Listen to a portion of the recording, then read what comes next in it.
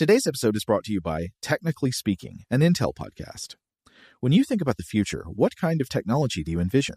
Whatever the future holds, artificial intelligence will undoubtedly be at the heart of it all. Join Graham Class as he hosts Season 2 of Technically Speaking, an Intel podcast, and hear from the minds transforming healthcare, retail, entertainment, personal computing, and more with the help of AI. Tune in every other Tuesday and explore the latest technology that's changing our world today and creating a more accessible tomorrow. Listen to Technically Speaking, an Intel podcast on the iHeartRadio app, Apple Podcasts, or wherever you get your podcasts. What's up, this your boy Lil Duval, and check out my podcast, Conversations with Unc, on the Black Effect Podcast Network. Each and every Tuesday, Conversations with Unc podcast feature casuals and in-depth talk about ebbs and flows of life and the pursuit of happiness. Unlike my work on stage, I tap into a more serious and sensitive side to give life advice and simply offer words of encouragement, yet remind folks to never forget to laugh. Every Tuesday, listen to Conversations with Unc, hosted by Lil Duval on the Black Effect Podcast Network, iHeartRadio app, or wherever you get your podcasts. Presented by AT&T. Connecting changes everything. Okay, picture this. It's Friday afternoon when a thought hits you. I can spend another weekend doing the same old whatever, or I can hop into my all-new Hyundai Santa Fe and hit the road. With available H-Track all-wheel drive and 3-row seating, my whole family can head deep into the wild. Conquer the weekend in the all-new Hyundai Santa Fe. Visit HyundaiUSA.com or call 562-314-4603 for more details. Hyundai, there's joy in every journey. This is Amy Brown from 4 Things with Amy Brown. Today, healthier is happening at CVS Health in more ways than you've ever seen. It's wellness destinations for seniors, including select locations with Oak Street Health and CVS Pharmacy. It's doctors, nurses, pharmacists, and everyone in between offering quality care and support virtually, in person, and on the phone. It's in-home evaluations through Signify Health and meeting mental health needs through Aetna. And those are just a few of the ways that healthier is happening. To see more, visit cvshealth.com/healthier happens together. CVS Pharmacy, Oak Street Health, CVS Specialty, Signify Health, and Aetna are part of CVS Health. Eligibility and services vary by location and individual. Welcome to Stuff to Blow Your Mind from HowStuffWorks.com. Hey, welcome to Stuff to Blow Your Mind. My name is Robert Lamb. My name is Julie Douglas. And in this episode, we are going to talk about a little movie that came out this year called Prometheus. Oh, this tiny, tiny little indie flick. You probably have not heard about it. Tiny little viral marketing campaign on the web. Mm-hmm. Maybe a TV ad or two, you know. No names in it. Yeah, up-and-coming guy by the name of Ridley Scott directed it. Yeah. So why are we talking about it? Well, everybody is talking about it in one way or another. And there's a lot of talk about the science in this film because we've discussed the importance of fiction, the importance of science fiction before, where we're creating these fictional versions of what the future will be like based on present technology, emerging technology, modern concerns, modern fears, modern hopes, and then you wrap that all up into a nice package and consume it. And Prometheus is one of, if not the biggest science fiction films to come out in 2012. Really, for my money, the biggest science fiction film to come out in a while. I can't remember the last one that I really kind of got excited about and ultimately really got my mind moving in a scientific way. Yeah, I was going to say, in the last 10 years, can you think of anything that's been quite on this scale? Yeah, not quite, no. So we are going to jump in and we are going to discuss this film. But we want to let you know that we are going to have a clean divider between spoiler-free and spoiler talk. So from now until the commercial break that we take, we promise to steer clear of any major spoilers. Anything that happens in the later portions of the film once the plot gets moving and all that. And we're going to also save our opinions for the most part for that section as well. After the commercial break, anything's game. Yeah, so all bets are off. Yeah, so fair warning. If you have seen it, you can listen to the whole thing, no worries. If you have not seen it and would like to watch it spoiler-free, then when you come to the commercial break, pause it and come back after you've been to the theater. So, before we jump completely into it, let's actually reacquaint ourselves, or if you have somehow missed that massive ad campaign that they launched online and on TV and probably in the sky and on our skin for Prometheus. In our dreams. Yeah, and in our dreams. Then here's a taste of what the movie is about, as much as we can convey in a purely audio environment. So here you go. Here's a little clip from Prometheus. Please tell me you can read that. What are you doing, David? I'm attempting to open the door. Wait. We don't know what's on the other side. Oops. Sorry.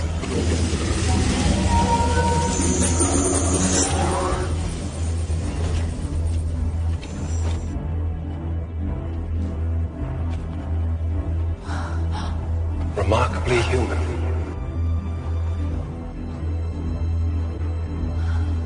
Beautiful painting. It's a mural.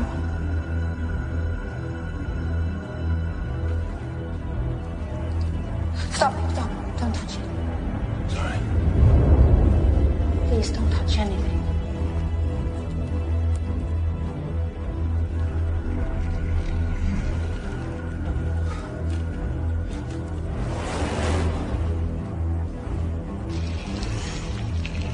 Oh no.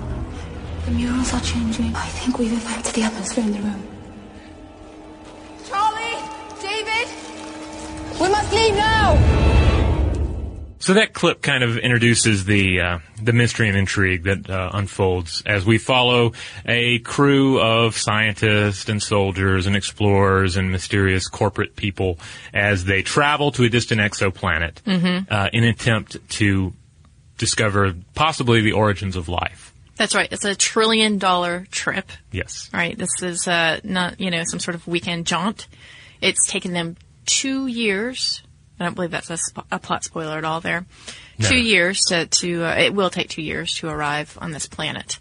And they are aboard the CSS Prometheus, which is a nuclear ion plasma engine-fueled craft. Yeah, and it is really pimped out because this whole Beautiful. venture in this film is the product of this Peter Weyland character, this Weyland Industries, and this is a fictional conglomeration of various major tech companies. So think a little bit of Branson and Virgin Galactic thrown in here. A little bit of Google, a little like any major company that's really on the on the cutting edge and the bleeding edge of technology. This is an amalgamation of that. And what I like about this Weyland character, too, this Peter Weyland, who's the head of this corporation, is that he does have this Branson-like spirit in that he breaks all the rules, right? Mm-hmm. He's a pioneer. He is someone who lives life to the fullest, and he's interested in exploring every corner of the universe. And so I do think it's a very engaging character, and I actually get that sense more from the promo than the actual movie. Yeah, they did some virals where he's doing like a 2023 TED Talk, I believe, and he's talking about really just summing up his philosophy on science and human achievement. And I was thinking too that for me, this is the first time that something like that, this material, this media that is not the movie itself, has really enhanced my my enjoyment of the movie itself. Yeah, because generally it's just one-off stuff that is aimed at getting you into the theater, and they really were very interested in getting you thinking about the film and the world of the film prior to you actually picking up a ticket. Yeah, and I love that they framed it in the TED.com talk, because and one of the things they said actually is that they wanted, when they were advertising for the film, that they wanted people to sort of engage on a different level and to perhaps even be introduced to TED.com itself if they never had listened to TED.com. Yeah, which is great because TED, of course, I feel like most of our listeners probably know TED. If you haven't, do check out the TED Talks because it's amazing stuff. Each one is a deals with mind-blowing topics, generally around stuff that will or can change the world for the better. So in 18 minutes or less. Yeah. So Weyland Industries, all this technology. So the ship in the film and the characters in the film have a lot of really cool gadgets, a lot of really cool science, and this is about 100 years in the future.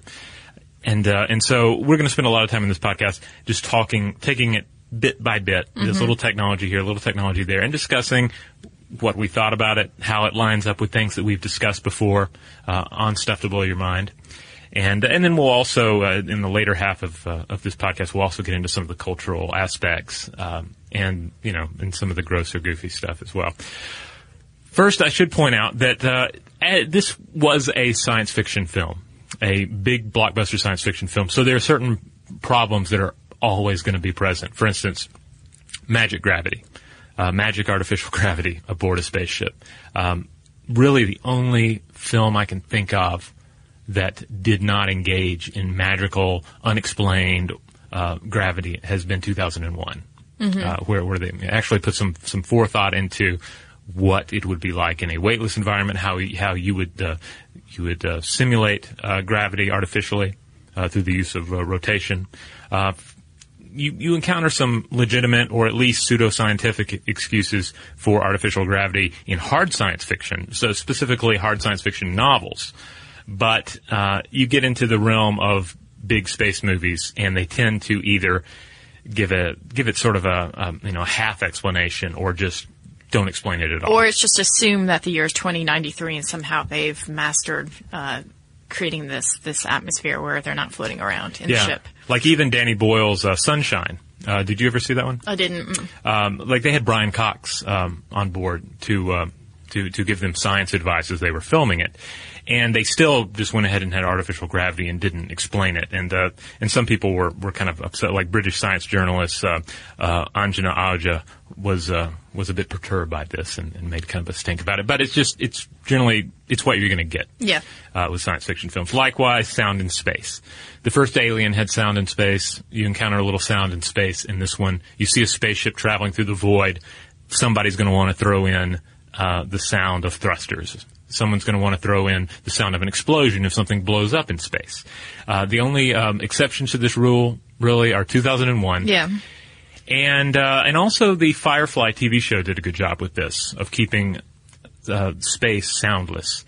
But then they made the Serenity movie, and clearly, studio heads or whoever came in and said, "This is nice, but if you're going to have a battle in space, we want explosions." And so and it is a big blockbuster. You can't really, you can't help but expect that. The audience is probably going to expect that. You're watching a blockbuster science fiction film. You go into it with those expectations. Anything else is just a bit silly. But 2001, I will say that the absence of sound really just makes it that much more alienating and creepy and wonderful. I mean, it's the granddaddy of all science fiction films.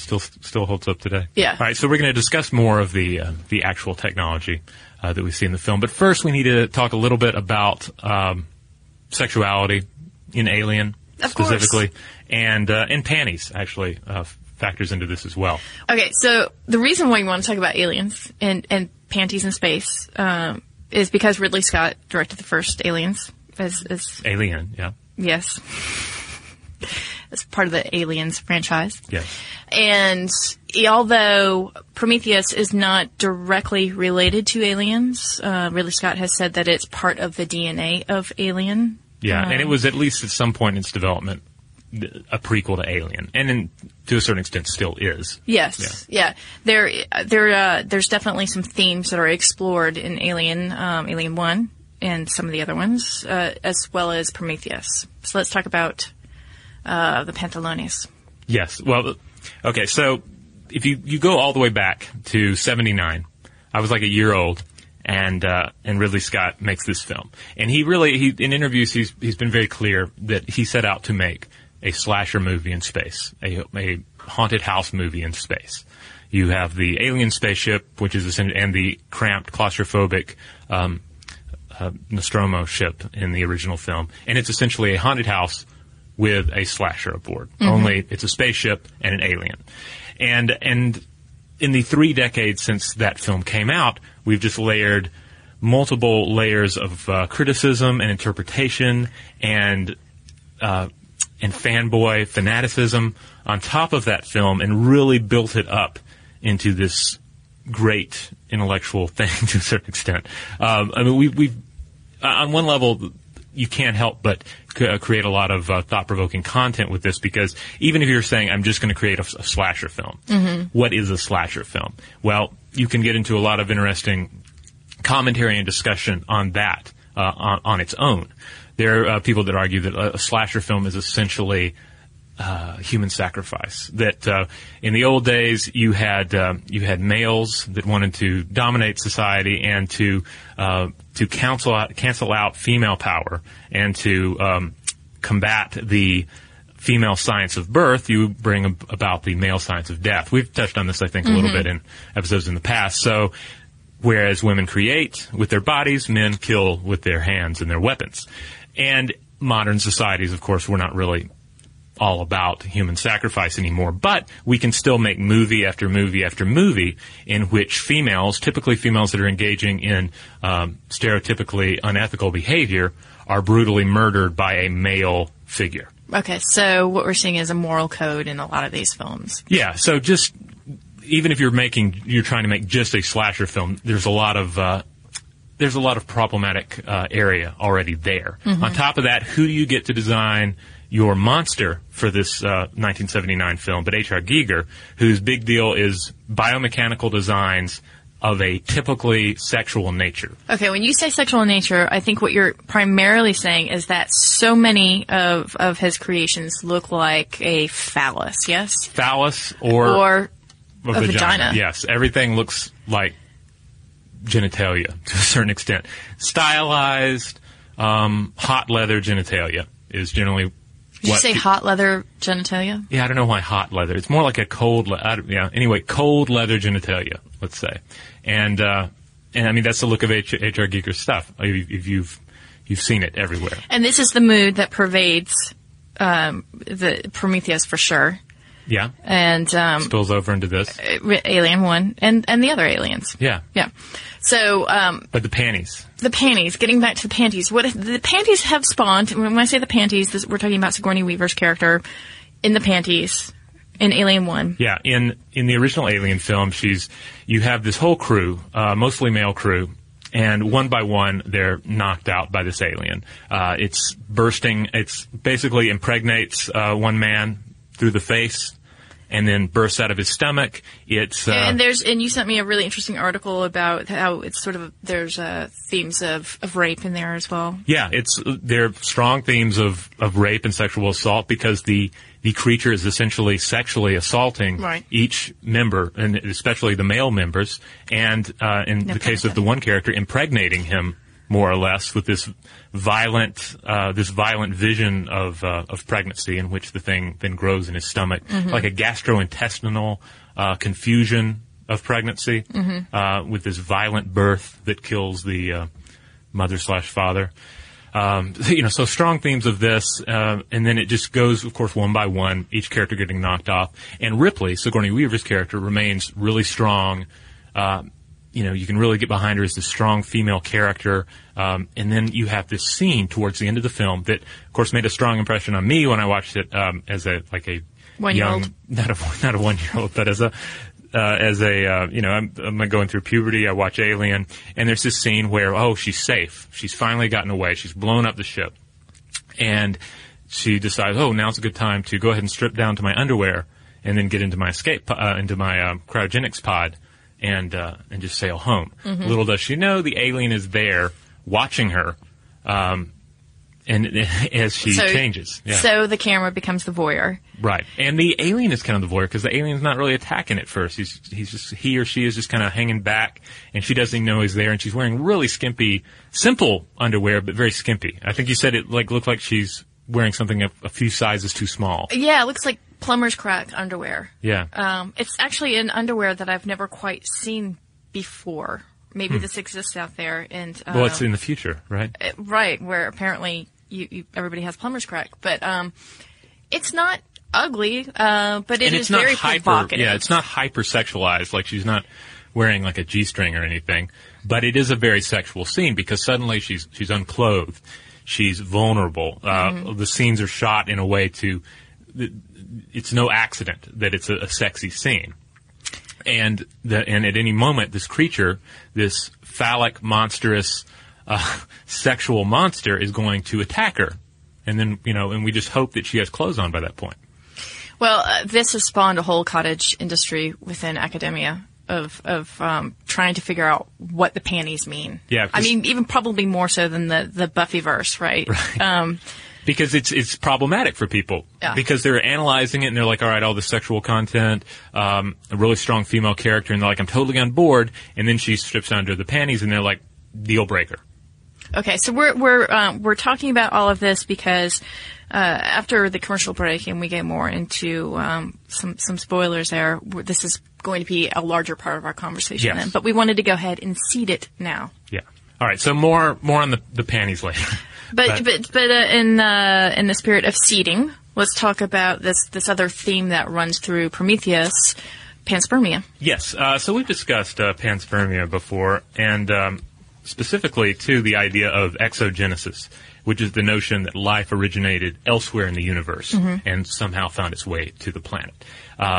This is dealt with right at the beginning of Prometheus, because you kick off the movie with this tall, pale, humanoid creature. Yeah, and he's apparently abandoned on this desolate world by a spaceship that takes off, and then he drinks some sort of goop, and then he melts, and his DNA just becomes this primordial goop that you get the idea is going to spawn life on this planet. It may be Earth, maybe another planet, we don't know. You see his body break down, and the DNA helices just sort of merging with the water. Yeah, and so this is a fantastic idea of what exogenesis and to a certain extent panspermia might consist of. It's kind of like have a blender, you throw in a little bit of panspermia and exogenesis, and then throw in a little Chariot of the Gods as well. Chariots of the Gods, of course, was a 1968 book by Eric von Däniken.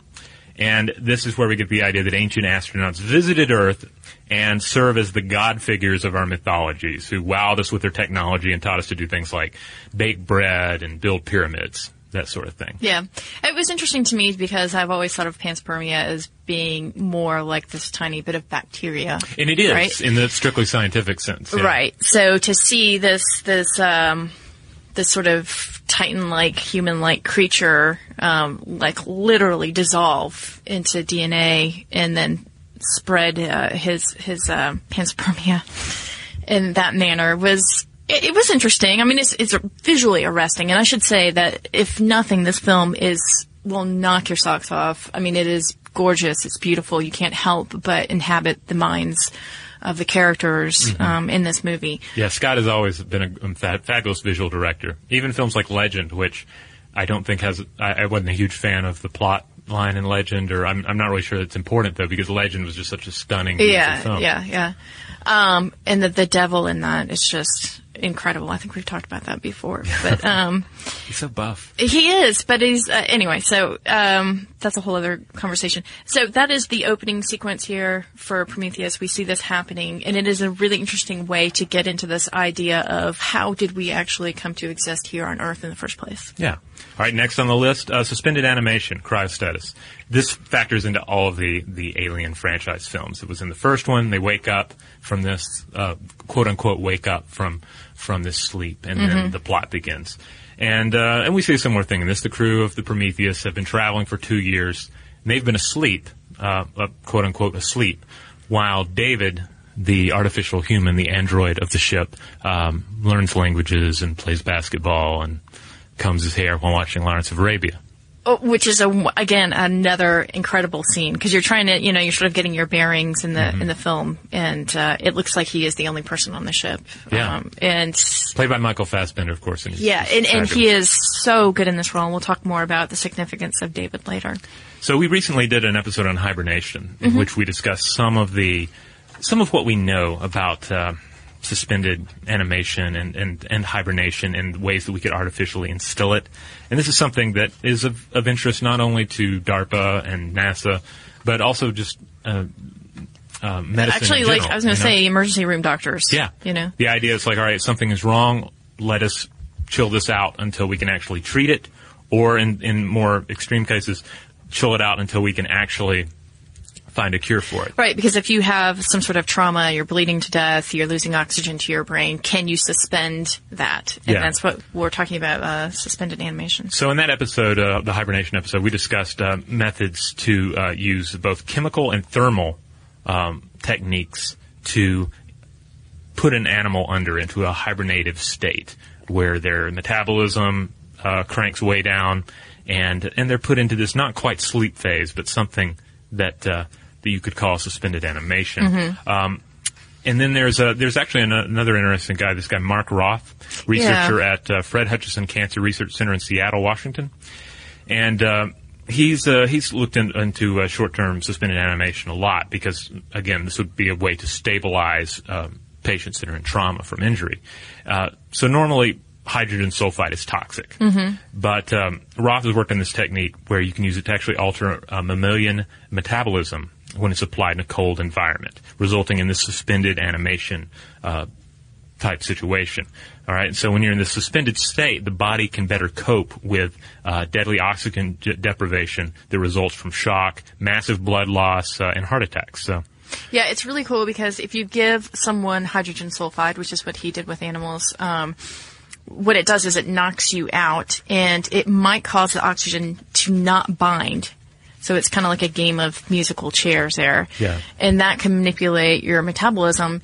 And he was actually inspired by this because there was a skier, I want to say she was Swedish, but she was caught frozen to death for like 5 hours or something. Mm-hmm.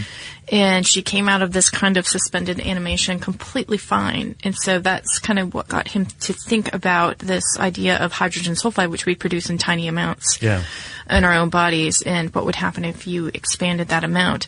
And it's not hard to sort of see that technology now being realized in the year 2093. For 2 years, I don't know, but, cause the 5 hours now that we know has happened, at least accidentally, or as a byproduct of an accident. Could that be extrapolated to 2 years? Maybe. But we know that the foundation is there. Yeah, so I ultimately liked what they did with it in this. If for no other reason, they really made a point of making waking up from cryostatus kind of gross. People were throwing up all over the place. They look like they have the worst hangover imaginable. And when we were discussing hibernation and artificial hibernation, and the potential that it could be used for long-term space travel, we brought that up. That in science fiction films, that there a lot of times it's not this traumatic wake up, and we even put a call out to listeners that said, "Hey, if you've seen something where waking up from suspended animation in a science fiction film is actually traumatic, let us know."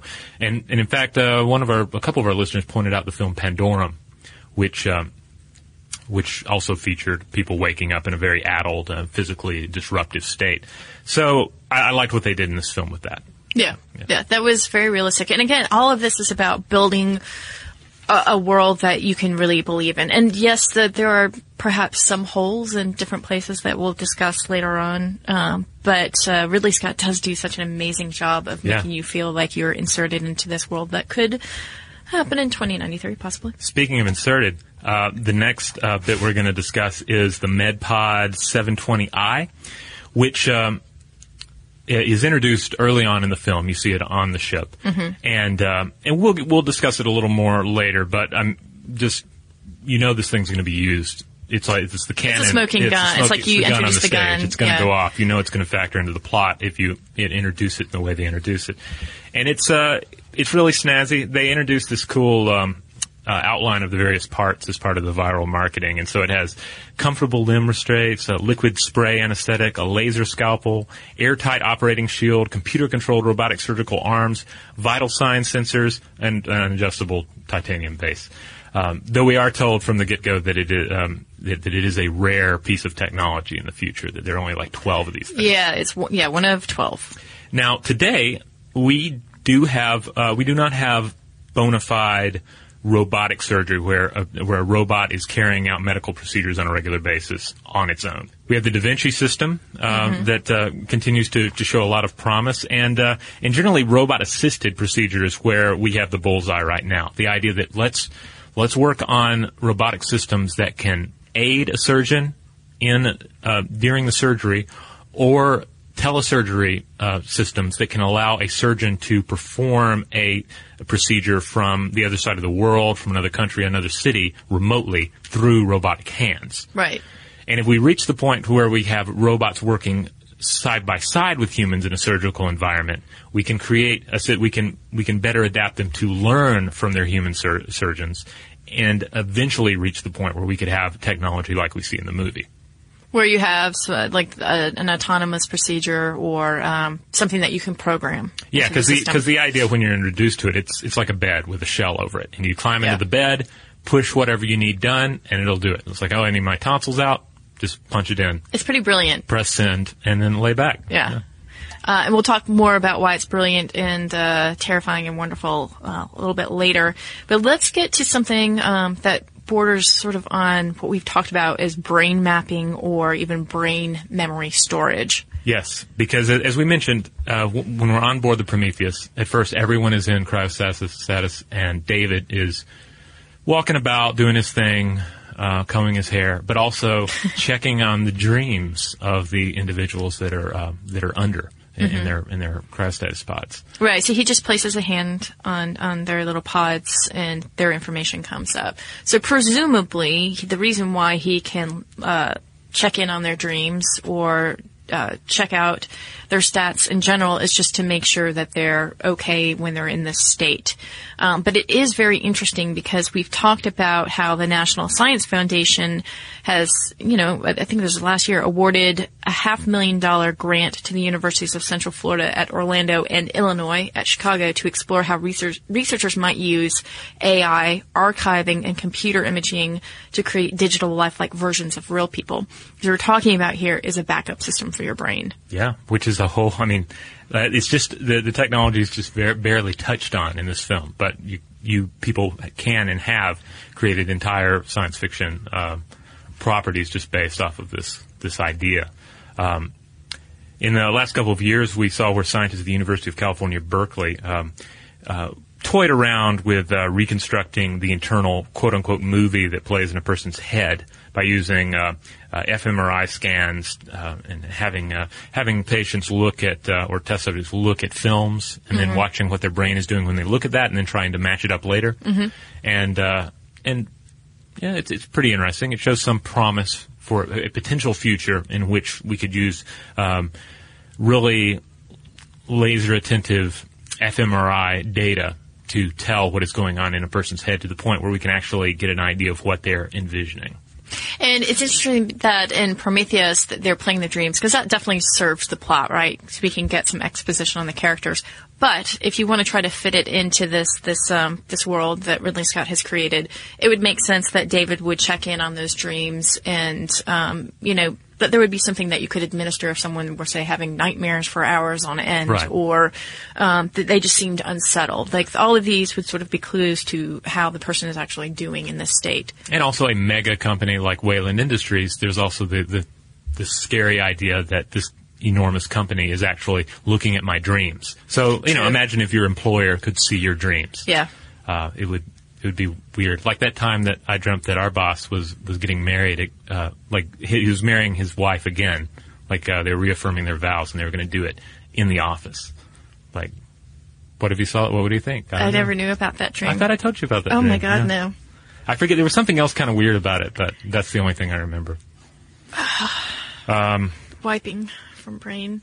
So yeah, there's this idea that that this technology in 2093 would be in full use, that you would have a backup of your brain, that you would be able to monitor someone's dreams along with their vital signs. All right. Well, we're going to take a quick break here. And when we come back, all bets are off, and we will spoil any and everything in the film. So pause this podcast if you have not seen it. Go out and see it right now, whatever you're doing. Go see it in the theater, rent it, whatever, and then come back and we will discuss what happens. Shout out to Astapro for sponsoring this episode and providing us with free samples. Rob, as the local host with allergies here, they sent you some of their nasal spray to treat your allergies. What was your experience like? Yeah, that's right. I always wrestle with the pollen a bit when it rolls in during the spring, so they sent me the little nasal spray. I tried out the product, and yeah, it sure did help me get on top of my symptoms for the day. And it's so fast-acting, it was already kicking in before I left the house. Astepro is a first-of-its-kind nasal allergy spray. It's the fastest 24-hour over-the-counter allergy spray. It starts working in 30 minutes, while other allergy sprays take hours. Astepro is the first and only 24-hour steroid-free allergy spray. Astepro delivers full prescription-strength indoor and outdoor allergy relief from nasal congestion, runny and itchy nose, and sneezing. Get fast-acting nasal allergy symptom relief with Astepro. Go to asteproallergy.com for a discount so you can get Astepro and go today. ASTEPRO allergy.com. Astepro and go. Use as directed for relief of nasal congestion, runny nose, sneezing, and itchy nose due to allergies. Today's episode is brought to you by eBay. eBay Motors is here for the ride. Remember when you first saw the potential? And then, through some elbow grease, fresh installs, and a whole lot of love, you transformed 100,000 miles and a body full of rust into a drive that's all your own. Look to your left. Look to your right. It's official. No one's got a ride like this. There's nothing else that sounds like, feels like, or looks like the set of wheels in your garage. With over 122 million parts, you can make sure your number one ride or die stays running smoothly so there's no limit to how far you can take it. Brake kits, turbochargers, engines, exhaust kits, roof racks, LED headlights, bumpers, whatever your baby needs, eBay Motors has it. And with eBay Guaranteed Fit, it's guaranteed to fit your ride the first time, every time, or your money back. Plus, at these prices, well, you're burning rubber, not cash. Keep your ride or die alive at ebaymotors.com. Eligible items only. Exclusions apply. Rev up your thrills this summer at Cedar Point on the all-new Top Thrill 2. Drive the sky on the world's tallest and fastest triple-launch vertical speedway. And now, for a limited time, get more Cedar Point fun for less with our limited-time bundle for just $49.99. Get admission, parking, and all-day drinks for one low price. But you better hurry, because this bundle won't last long. Save now at cedarpoint.com. If a new house is on your wish list in the next 5 years, grow your savings faster and experience your dreams with an Ohio Homebuyer Plus account from Kemba Financial Credit Union. A savings account specifically designed to save for a new home, where you can earn 7% APY, a $500 matching bonus, and a $1,500 mortgage closing cost credit. Learn more at Kemba.org. Offer expires March 31st, 2025. APY equals annual percentage yield. Restrictions apply. NMLS 292230. Equal housing lender. Federally insured by NCUA. All right, well, we're back, and so yeah, the rest of that movie happened, didn't it? Oh, yeah, and this thing happened, and then there was a fire, and then boom, and that was the end. Well, so there you go, plot spoilers. Yeah. Yeah, no, it's so much more involved than that. In fact, just this morning, Holly Fry of Pop Stuff and another editor, Chris Openstein, were having a very heated discussion about the movie. Oh, were they? Yeah, they were. It was very interesting. Huh. I lingered because, I have some of the, I felt like the devil's advocate. I had some of the same perspectives as both of them. Yeah, audiences have been a little split over it because on one level, you have individuals who really came into this with lofty expectations. Like I say, that original 1979 film, like we said earlier, has 30 years worth of fan enthusiasm and cultural study, and just it's become a part of our culture, in those 3 decades. And so you have this film that comes along, and it's a very ambitious film, and really sets out to equal those 30 years worth of ideas that have built on top of Alien. And I really enjoyed it. I thought it was great. What I thought was interesting, though, is like for someone like myself who has seen Alien 3. Yeah, you really enjoyed it. May or may not have seen Alien and Aliens. The previous one I may or may not have seen, but was a lost decade. I'm just kidding. But we're gonna get like a whole bunch of emails now where people go like, Julie, you should see Alien. Well, no, this is, I mean, obviously, like, this is something that's going to happen because, through this whole process, anyway, it's been very interesting to me to now go back and say, okay, let's go and look at all the films since then. But you have been steeped in it. You've been steeped in the mythology, wouldn't you say? I mean, it's been a part of my life ever since I was old enough to watch the original Alien, probably on like cable or something. And you have that Sigourney Weaver panties poster in your I do not have in your office. The poster, but I definitely had it in my mind as a young kid. I think that scene probably influenced a lot of young boys. She was kind of, like I was telling you the other day, that scene, she was kind of the Barbarella for my generation. I see that. And I think it's probably a positive thing, because even though she was in her underwear, and even though that kind of disrupts some feminist arguments for the film, and in some cases, weirdly enough, is embraced by feminist arguments for the film. Some people say, no, let's take the panties and still, she's ultimately give them a power. Far less sexualized character than Barbarella. Yeah. Well, Richard Vadim, the director of Barbarella, far different director than Ridley Scott. But my point is that we both have different experiences with a franchise, and we both, I think, for the most part, really embrace this film, and that it is visually spectacular, and it does have so many different intriguing elements that will linger far after you've seen the movie. Yeah, I love the cosmology of it and the design of it, and I should also point out that I am a total fan of sci-fi horror. Like any horror that takes place in space, you're there. I'm generally on board for it. Yeah. Be it Alien, be it Pandorum, be it even something like the Nightmare, not the Nightmare on Elm Street. He hasn't gone into space yet, but the Friday the 13th, where Jason is in space, Jason X. Cheesy, right. And awful, but self-aware to a certain extent. I even enjoyed that film. So wow. So again, I really had a great time, and I felt like it matched my expectations rather well. Yeah, and that's not to say again that it's not a flawed movie, because it is in some ways. I mean, for me, I should say, like, some of the I've talked about some of the dialogue. It's when the most relatable character in the film is an android or a squid monster, then that maybe that's saying this is not the most character-driven motion picture out there.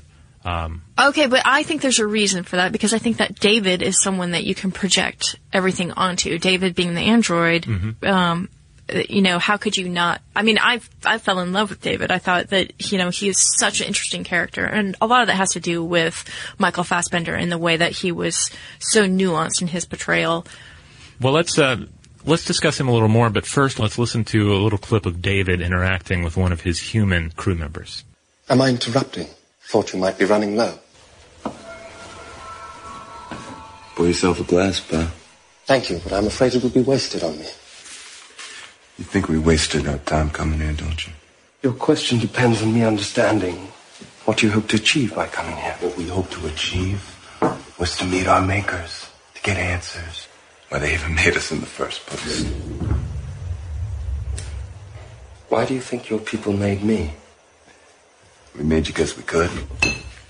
Can you imagine how disappointing it would be for you to hear the same thing from your creator? May I ask you something? Please do. How far would you go to get what you came all this way for? Your answers. What would you be willing to do? Anything and everything. So that was a wonderful little scene. As if everyone listening to this part has either seen the film or doesn't care about spoilers, it's the scene where he's handing off an infected glass of champagne that's infected with the goo. The goo to one of the jerkier members of the crew there. That's right, to Holloway, right? Yeah. And the beloved though of the film's heroine. So it's kind of problematic for the viewer there, because on one level you don't really like the dude, but he's not evil. He's not like Paul Reiser in Aliens, where you're like, oh, this guy can't get an alien in his belly fast enough. No, he's just not that self-actualized. I mean, honestly, as a character, he's not that well drawn, and but he serves a purpose, right? He's very passionate about trying to find his maker, really, the human species maker. Right. And he's terribly disappointed because at this point in the film he has not met his maker, so to speak. And David's basically saying, oh, you're disappointed in not meeting your maker. Well, I've met my maker every day of my life, and it's really no big deal, buddy. Yeah, kind of that guy's a bummer. So don't. And that's what I love about that scene. And that's a really well written scene, I think, because it does show this sort of complicated future where you have an android who has learned to sympathize, understands empathy, understands all these human emotions. And that's an interesting thing to think about with him, because he knows what empathy is. He understands empathy. He is is he capable of he's capable of faking empathy for sure, but is he really empathetic? Well, and what makes him, what's the difference between him and a sociopath, right? Exactly, that he's programmed to do specific things. Because we've discussed in the past how in treating psychopaths, you teach them to pretend to be empathetic. Right. And to what extent does it solve problems? To what extent does it create new problems? Oh, and if you're programmed to understand empathy and to exercise it to a certain degree, there's the whole school of thought of you fake it until you make it, and through the process you make it. So on one level, and again, this is projection, you can't help but think that David does have some sort of part of his schematics in his programming that does feel. And that he does feel the slight that you hear in that scene where Holloway's being kind of a jerk to him, and he's responding to it accordingly. Yes. It's just a really nicely handled scene, I think. And speaking of encounters with creators, of course, one of the ultimate scenes in the film is, of course, when you have the old Peter Weyland, and he's strapped on his exoskeleton, and he's walked in, and David, his creation, is there beside him as they wake up one of these engineers, one of these mysterious space jockeys, that, of course, originally are seen in passing as part of the set piece in Alien back in '79. And now here's one alive and awake, standing in front of his creation and his creation's creation. Okay, so just to recap, you've got Peter Weyland, right, who has funded the $1 trillion trip with his creation. And he's basically going to Mr. meet Burns. Yeah. Yes, he is basically Mr. Burns, which, as you said, makes David Smithers. Smithers, fetch my robotic pants. Yeah, and Smithers was like, oh, and you can tell he's like kind of annoyed by it. But he's doing it because he's programmed to. But as you pointed out, you're talking about there are 3 generations of something, right? Yeah. You've got the engineer, which is what they've been searching for, the maker, right? Yeah, this godlike or demigod figure. Which we find out we share 100% of our DNA with, through all sorts of different processes on the ship. And it is a very interesting scene because the engineer is not so happy to see what man has made. Or that's what it's inferred, and man has made David, right? This 8th generation robot. Yeah, it comes out in the film that the goop that they encounter that gives birth to all these monsters that sexually destroy everything, that it is like a form of weaponized evolution, weaponized organism. It's biowarfare. Organic life, biowarfare, intended to wipe out planet Earth. The idea being for some reason, we're not sure. Yeah. But you get the idea that there's something about humans that they realize early on isn't going to work. And if it was 2,000 years ago, then, you can sort of, maybe they're looking around, they're looking at ancient Rome, and they're like, we checked in on them, they're not doing so hot, let's go ahead and clean that slate and do something new. But that plan falls through. So that plan falls through. 2,000 years later, this guy wakes up. Not only was the job not done, not only are these humans still alive, but they have grown up, expanded out into the surrounding universe, and have created their own blasphemous little creatures, created in their likeness beside them. So that, and he's mad. Yeah, he's mad. That combined with 2,000 years worth of wake up grumpiness results in a homicidal rampage. So I read that Ridley Scott had intended this 2,000 years ago this point where the engineers had created this goo to wipe out the Earth because they were now mad with their creation, to correspond with Christ and that the Christ figure might have even been an engineer himself. Whoa. So that I want to see that sequel. Well, see, now some people will say, like, well, why wasn't that written in? And probably because... Well, not everything needs to be written into the film. Well, that was his whole point. I want to be able to sit around and think about it. You know? Well, and then you start to look at some of the other themes going on, certainly birth, and we'll get to that in a moment, Mm-hmm. and the fact that this is all taking place on Christmas Day. So that certainly does underscore the theme. Aspect of it. Yeah, because I kind of think, why is this on Christmas Day? Who cares? You know, because they've got the Christmas tree out there. And it does make the reading a little bit more interesting of what's going on. But again, you could throw a whole Jesus plotline into it. Yeah, it gets pretty thick. Yeah, it gets really interesting and problematic too. And I think this is what is driving people a little bit crazy, is that it's so cram-packed with all these ideas. Some of them wonderful, like I say, some very of them horrible. Ambitious, if not overly ambitious film. Yeah. And so some of it, and there's some things, like I have no idea why that head blew up. It was from a horror movie perspective, Which it was head? great. When they bring the hominid head in, right, yeah. And then they were like, all right, reactivate the cellular tissue, and they're like, let's do it, and then it blows up.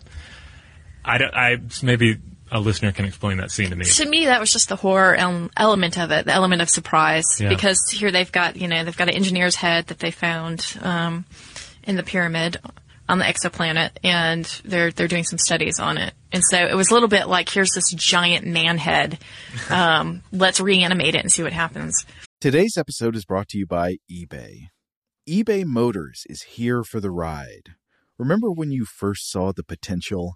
And then, through some elbow grease, fresh installs, and a whole lot of love, you transformed 100,000 miles and a body full of rust into a drive that's all your own. Look to your left. Look to your right. It's official. No one's got a ride like this. There's nothing else that sounds like, feels like, or looks like the set of wheels in your garage. With over 122 million parts, you can make sure your number one ride or die stays running smoothly, so there's no limit to how far you can take it. Brake kits, turbochargers, engines, exhaust kits, roof racks, LED headlights, bumpers, whatever your baby needs, eBay Motors has it. And with eBay Guaranteed Fit, it's guaranteed to fit your ride the first time, every time, or your money back. Plus, at these prices, well, you're burning rubber, not cash. Keep your ride or die alive at ebaymotors.com. Eligible items only. Exclusions apply.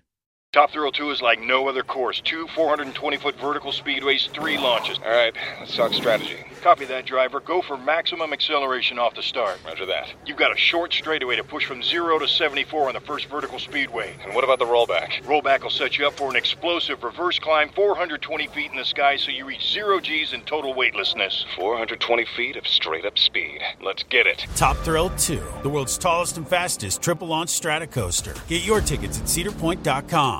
Open a limited-time 11-month certificate at Kemba Financial Credit Union. At 5.25% APY, it's more than triple the national average, plus it's a safe and secure way to grow your money. Visit your local branch or kemba.org/CD for details. Offer expires May 31st, 2024. APY equals annual percentage yield. Restrictions apply. $500 minimum and $250,000 maximum deposit. Advantage status required. Comparison based on bank rate average. Federally insured by NCUA. Today's episode is brought to you by Technically Speaking, an Intel podcast. When you think about the future, what kind of technology do you envision? Whatever the future holds, artificial intelligence will undoubtedly be at the heart of it all. Join Graham Class as he hosts Season 2 of Technically Speaking, an Intel podcast from Ruby Studio in partnership with Intel. Explore the future of technology that's rapidly evolving our world today with the help of AI. There's still so much work and research needed to fully understand the power and potential of AI, and Intel is at the forefront of implementing AI in revolutionary technology that's changing the world we live in for the better. In each episode, Graham interviews the minds transforming medicine and healthcare, retail, entertainment, personal computing, and more while pioneering new uses for AI in these spaces. Tune in every other Tuesday and explore the latest technology that's changing our world today and creating a more accessible tomorrow. Listen to Technically Speaking, an Intel podcast on the iHeartRadio app, Apple Podcasts, or wherever you get your podcasts. Well, let's talk a little bit about. Well, we should mention terraforming because in the film, Wayland Industries. Well, not so much in the film, but in the viral material, there's a lot of talk about how Wayland Industries is really into terraforming other worlds and setting up these colonial environments. And then we encounter the technology of the engineers. Everyone's able to take their helmets off. Once they're on board inside the pyramid, and because there's some sort of terraforming taking place there as well. And we've discussed terraforming before, and it's certainly something that is on the minds of the loftier visions of humanity's future. The idea that we could change Mars into a sustainable environment. That we could colonize it for ourselves. Yeah, and if we find an exoplanet that's either a little too hot or a little too cold, that we could even things out with just a wee bit of terraforming and maybe not destroy everything. Because a lot of times the terraforming technology is very similar to some of the more disastrous things that we could do to our own atmosphere, such as creating nuclear winter or just drastic climate change.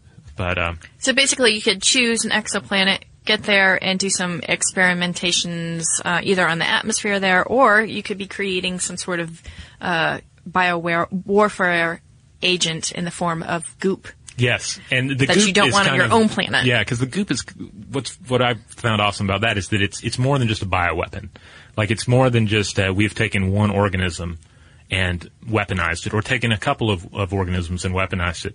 It's kind of life itself weaponized. Which is just a great sci-fi idea. And it's the kind of thing on a far lesser level that we humans are already doing.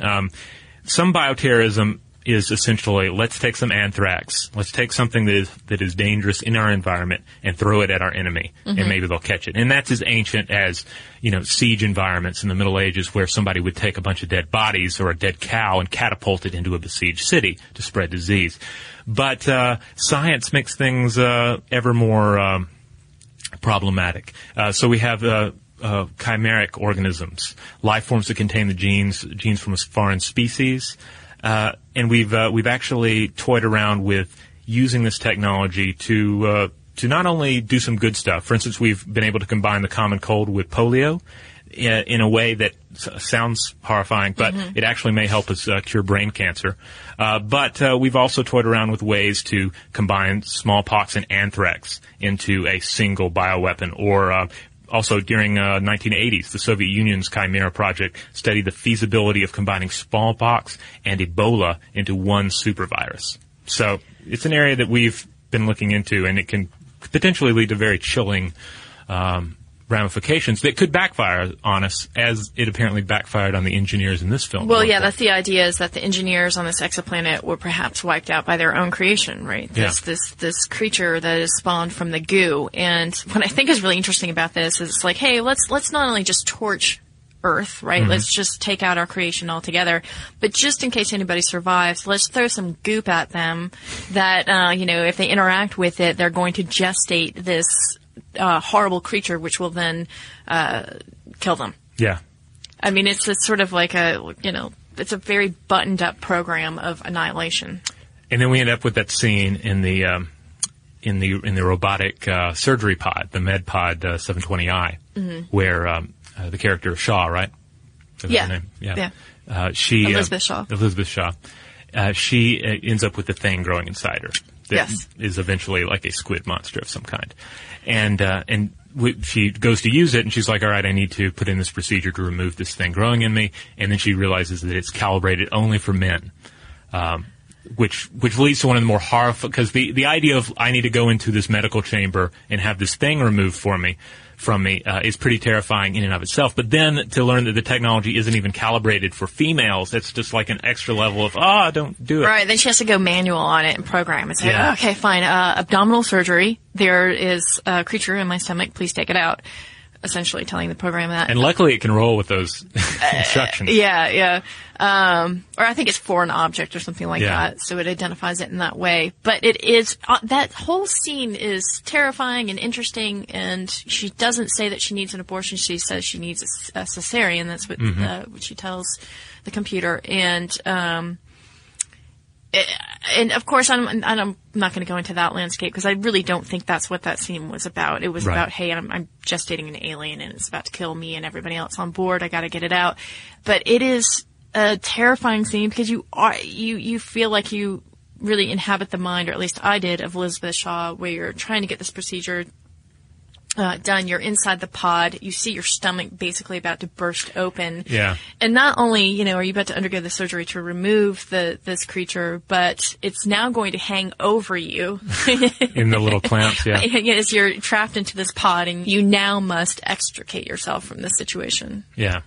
And it's kind of, one level, it's like it's like a sci-fi version of the cowboy scene where, the cowboy bites a bullet and performs his own surgery there by the campfire kind of a thing. Yeah. And then here's just a little food for thought. To what extent is this scene toying around with some commentary on American healthcare?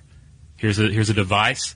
It's calibrated mostly for males, and a female is forced to navigate this slightly foreign system to make it work. I don't know. While she's having a virgin birth on Christmas Day.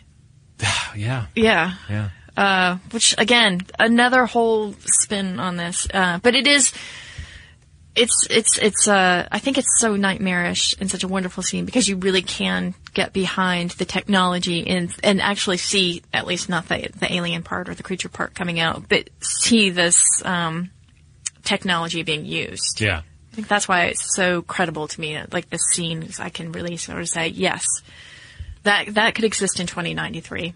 Another thing, another bit of technology that pops up, exoskeletons. As we mentioned, Peter Weyland shows up, super old. I think he's like a century old at this point. We're trying to figure that out. I mean, we were saying 100 at the youngest, maybe 140 yesterday I was making the argument that he might be 140. Today I looked at the timeline for Weyland Industries, and they have his birthday on there, and he would be 99 or 100. All right, so they went a little bit nuts on the old people makeup on him. The old people makeup is interesting because Chekhov had a rule with theater that if you have a young man in old man makeup, he will be made young again by the end of the film. And from a sensible point of view, why have a young man play an old man when you could just get an old man to play an old man? Mark von Sydow is out there, old as heck, and ready to act every day of his life. Get him in there, right? He'd be great. For me, I was thinking about it more in the context of Aubrey de Grey. We've talked about him before. He is the biogerontologist who says that we can live to 1,000 years old, and that in fact, the first person to live to 500 has already been born. And he does this. He's created this theory through something called the longevity escape velocity. And this is this idea that you can maintain your body. We now have enough technology where we could do this, sort of like a classic automobile. So when I saw Weyland, with his crazy, squished up old skin, I kept thinking, well, that doesn't seem kind of in line with what might be available in 2093, because already you see some women and men cruising around who are 80, 90 years old with, baby fine skin, and they're hunched over in their old Chanel suits.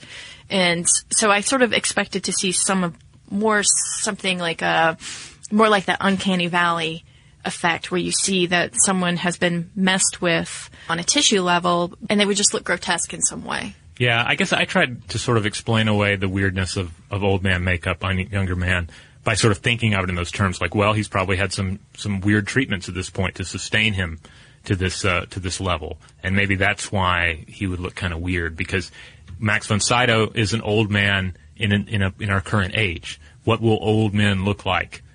Especially severely rich old men look like a century from now. But, well, maybe one too many chemical peels. Yeah. That's what it looked like, honestly. Yeah. But, exoskeletons, though. He ends up putting on the exoskeleton so he can walk. And that is a very real technology. We've discussed that. The Japanese are particularly interested in it because it's all about let's figure out ways to help older, individuals continue to move about their lives, to give them mobility, by augmenting them with mechanical, kind of mechanical braces, in some cases, external robotic, build-outs that will enable them to walk or Yeah. get up and down from in the bathroom easier, things of this nature. So, Yeah. so it's neat to see that in the film. And because the Japanese do have one of the largest aging populations, so it does make sense that they would be interested in that technology. But yeah, that was a nice little point there in the movie. All right. Well, let's come back around to panties again to close everything out. Of course. We were mentioning how, and if you want to learn more about this whole panties thing, check out Woman, the Other Alien in Alien, which was by an author by the name of Tom Schoen, and it appeared in Slate. And he just really gets into the academic discussions of Ridley Scott's Alien film. And this was published before Prometheus, so it doesn't get into that at all. But yeah, he talks about how, you end up with a pro-panties camp and an anti-panties camp. When it came to academic discussion of Alien, and then you had some commentary that came along that kind of attempted to bridge the two factions. It's true. There was a Professor Creed who actually tried to bridge that conversation by saying, much has been written about the final scene in which Ripley undresses before the camera on the grounds that its voyeurism undermines her role as a successful heroine. She wrote with an air of weary summary. But what if Ripley in her panties signifies the acceptable form and shape of woman, the display of woman as reassuring and pleasurable sign? Yeah. I don't know. But I did think it sort of casted Elizabeth Shaw into this question mark of where she is in this moral code of horror films. Yeah, because she has sex in the film. But she has sex with her husband. Is it her husband or husband, at least boyfriend, significant other? Yeah. Whatever. It's not morally subject. The other character, Clarice Theron. Charlize Theron. I say her name wrong. Who has a relationship there with, or at least a brief relationship with Idris Elba's character, the captain. That just kind of comes out of nowhere. But it's again that's one of those things that is serving the plot, and so it doesn't always ring true. Yeah. But yeah, she's not. The Shaw's character isn't tremendously sexualized in this film either. She does run around in her underwear at one point, which is just going to happen in a alien mythos film, but it's not like hyperly sexual. Okay, so she is the one who has the faith. Oh. And so she also is the one who is birthing on Christmas Day, the virgin birth. So there is this idea, we talk about the Madonna horror complex, sometimes ascribing women as either, saintly and innocent or, more like the Mary Magdalene. And you do come away from the film, at least I do, in feeling like she was embodying innocence to a certain degree. Yeah, I can see that for sure. So it is, it's interesting. There is no sort of voyeuristic take on Elizabeth Shaw in this. And so is that pro-feminist, or is that just relegating her to, again, this realm where sometimes women just get reduced to like this one thing? Yeah. The monsters, for their part, remain hypersexual. It's totally like and hermaphrodites to a certain degree, right? Some of them that seem phallic will all of a sudden become vagina-like. Yeah. And that gets into the whole area of vagina dentata and phallic dentata. If you want to know more about vagina dentata, Stuff Mom Never Told You did a whole episode on this. So yeah, it's a reference to castration anxiety, which is just sort of perfect for a film like this, right? Yeah. That doesn't happen. I think that's one of the for a film in which so many people die so horribly. It's amazing they didn't go to that particular well. But though at the end. There was some vagina dentata going on. Oh yes, the squid monster that ends up taking out the engineer and face sexing him. Yeah. Yes. Yeah. Face sexing. Yeah. Which again falls right in line with the original ideas in Alien, where it's this weird it's sexual assault, but it's also falling back into what is apparently like a childhood misconception about how sex may work and how babies work. The idea that the baby is put in through the mouth. So some of this is how deep a lot of the commentary for Alien goes, where they really gets into the biologic confusion of the piece. That actually, not to relate this to my daughter, but I mean, she's 3 years old and she did ask me the other day why I swallowed her. Oh, well, there you go. So, and I was amazed. I thought, oh, God, she thinks I swallowed her. Because, you kids say I was in your belly or whatever. I did want to go quickly back to the creator thing, because this is a huge theme of this movie, is trying to find, it's not trying to find God, per se. It's trying to find the answer to the question of why we are here, who put us here. Is there a reason for our being? Cosmology and dig, Yeah, and it's, and that's why this is, sort of a movie that is, I think, so engaging, is because it is taking on this theme. And although you do have this person of faith in Elizabeth Shaw, you also are running against these other moments where there is a void. And one of the things that I thought was very interesting is when Wayland meets his maker, right, the engineer, and he's sitting there dying afterward, and David's head has been ripped off his robot body, and they're having a conversation. And Wayland says to him, "There's nothing." And David says, "I know. Have a good journey, Mr. Wayland." Wow. And so I thought, is this, that's I think part of what the movie's trying to say too, is that there's always going to be the mystery, and in the absence of answers, there's nothing.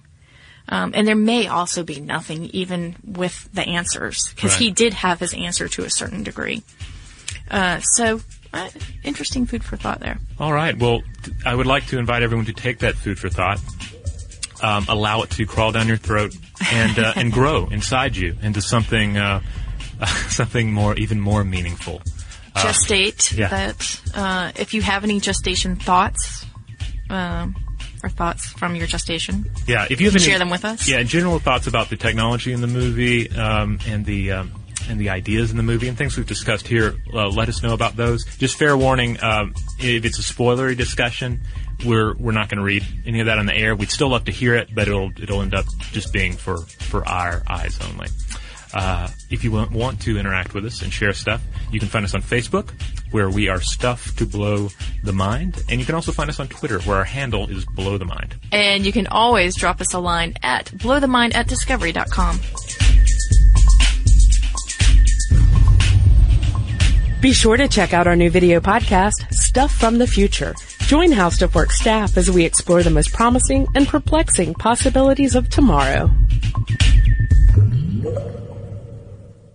Top Thrill 2 is like no other course. 2 420-foot vertical speedways, 3 launches. All right, let's talk strategy. Copy that, driver. Go for maximum acceleration off the start. Roger that. You've got a short straightaway to push from 0 to 74 on the first vertical speedway. And what about the rollback? Rollback will set you up for an explosive reverse climb 420 feet in the sky, so you reach 0 G's in total weightlessness. 420 feet of straight-up speed. Let's get it. Top Thrill 2, the world's tallest and fastest triple-launch Stratocoaster. Get your tickets at cedarpoint.com. If a new house is on your wish list in the next 5 years, grow your savings faster and experience your dreams with an Ohio Homebuyer Plus account from Kemba Financial Credit Union. A savings account specifically designed to save for a new home, where you can earn 7% APY, a $500 matching bonus, and a $1,500 mortgage closing cost credit. Learn more at Kemba.org. Offer expires March 31st, 2025. APY equals annual percentage yield. Restrictions apply. NMLS 292230. Equal housing lender. Federally insured by NCUA. Today's episode is brought to you by Visible. The future of wireless is here, and it's transparent. Switch to Visible, the wireless company that makes wireless visible. Get a one-line plan with unlimited 5G data powered by Verizon, just $25 a month, every month, taxes and fees included. No hidden fees, no surprises, no, really. What are you waiting for? Get with the times and switch to Visible at Visible.com. Monthly rate on the Visible plan. For data management practices and additional terms, visit Visible.com. We are the voice of NASCAR. The green flag is in the air, and we are underway. The Great American Race. The Motor Racing Network. NASCAR Cup, Xfinity, and Craftsman Truck Series Racing live on your hometown radio station and MRN or NASCAR.com. Martinsville, Talladega, the Chicago Street Course. We have the side-by-side action and last lap passes for the win. Photo finishes. Ryan Blaney will win. The voice of NASCAR, the Motor Racing Network.